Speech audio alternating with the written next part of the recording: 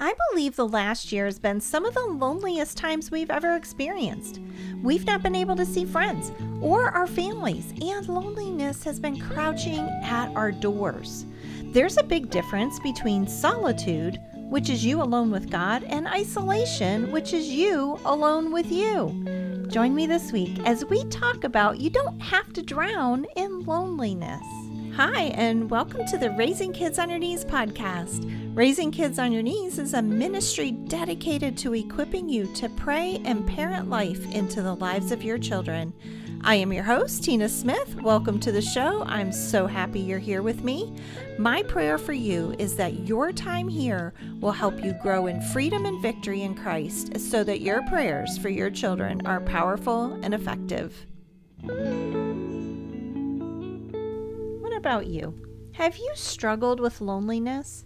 We were made for community, and when community is missing, loneliness sets in. Community is what helps you get through the hard times. Community is what we are designed for. Or maybe you're like me sometimes, and you feel completely lonely in a room full of people. Whatever the case may be, loneliness can leave us depressed and defeated. God created us for a dependent, intimate relationship with Him, and He also created us for a relationship with each other. We see in Genesis 2 that when Adam was alone in the garden, after God had made all creation, God said it wasn't good for man to be alone. We see in this creation story that God designed us to have community with each other. It is a void in our lives that God Himself is not going to fill. We need each other. This week on our prayer sheets, we are praying against loneliness in our children, and we're going to step up our spiritual parenting in this area of our lives through the daily devotions. If you're not a subscriber to the Raising Kids on Your Knees prayer tribe, I want to encourage you to go over to the website, raisingkidsonyourknees.org, and sign up. We would love to have you join us as we pray together in one accord for the next generations. I'll leave a link right in the show notes for you. So how do we find ourselves drowning in loneliness? Let's talk about a few things that the Bible has to say about that. First of all, in James 4:8, the first part of that verse, this is what it says: "Draw near to God, and He will draw near to you." The statistics on loneliness are staggering. And why wouldn't they be? The enemy is always looking for ways to steal, kill, and destroy. Loneliness is one of those ways. Walking through the COVID-19 crisis has only served to heighten loneliness, as many of us have been isolated from friends and family. Some still are over a year later. The good news is the Bible from cover to cover is the story of how God desires a personal, intimate, daily, eternal, and dependent relationship with Him. Our relationship with Him was so important that He sent His Son to die for it. Drawing near to God is one way we can combat loneliness in our lives. He promises that as we draw near to Him, He will draw near to us. Drawing near to God is a choice we have to make every single day. God knew that a relationship that was only between us and Him wouldn't suffice. Look at Genesis 2:18. It reveals God's plan for us. The Lord God said, "It is not good for man to be alone. I will make a helper suitable for him." We are created to be in relationship with one another as well as with God. As John Ortberg states in his book, Everybody's Normal Till You Get to Know Them, according to the writer of Genesis, God creates inside this man a kind of human-shaped void that God Himself will not fill. Even in a state of sinless perfection in the garden, there was nothing that would fill the void of relationship we have with one another. The only time God said that something was not good was when man was alone. He knew that we would need community to walk with in this world. Seeking out a community of people who can strengthen your personal relationship with Christ is critical. Even the biggest introvert needs people. Remember, the enemy looks for those who sail without a convoy. Don't be one of those who sail alone. One of the things I do when I'm feeling really lonely is turn up the tunes.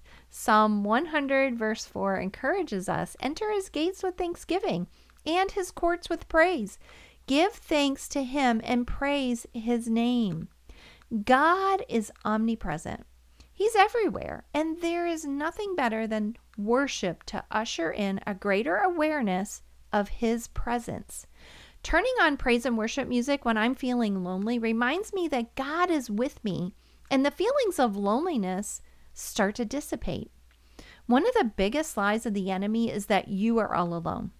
You can rest assured that God is telling the truth when he promises to never leave us or forsake us. So turn up the praise music and fellowship in the presence of God that already exists. As you become more and more aware of his presence around you, loneliness will have no option but to flee. Here's a surefire way to dispel loneliness in your life. 1 Peter 4:10 tells us this. Each one should use whatever gift he has received to serve others, faithfully administering God's grace in its various forms.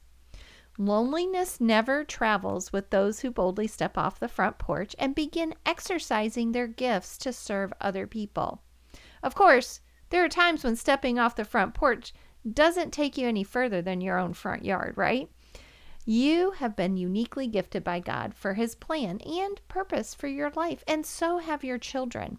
One of the greatest ways of dispelling loneliness is to serve other people.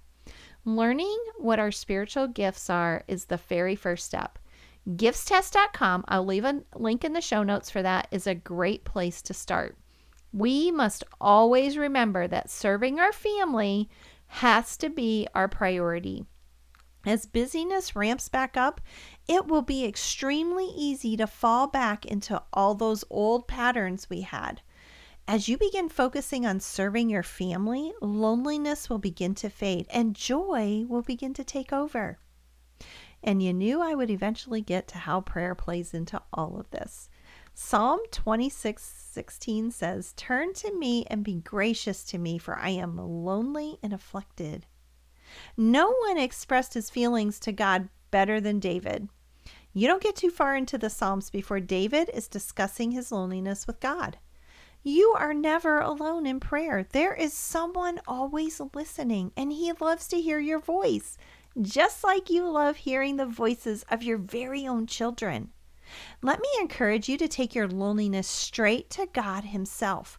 The promise to those who do this is this: the Lord is a refuge for the oppressed, a stronghold in times of trouble. Those who know your name will trust in you, for you, Lord, have never forsaken those who seek you. That's out of Psalm chapter 9, verses 9 and 10. Let's lift our heads this week as we pray these principles around our children and as we choose to walk boldly in the truth of the word.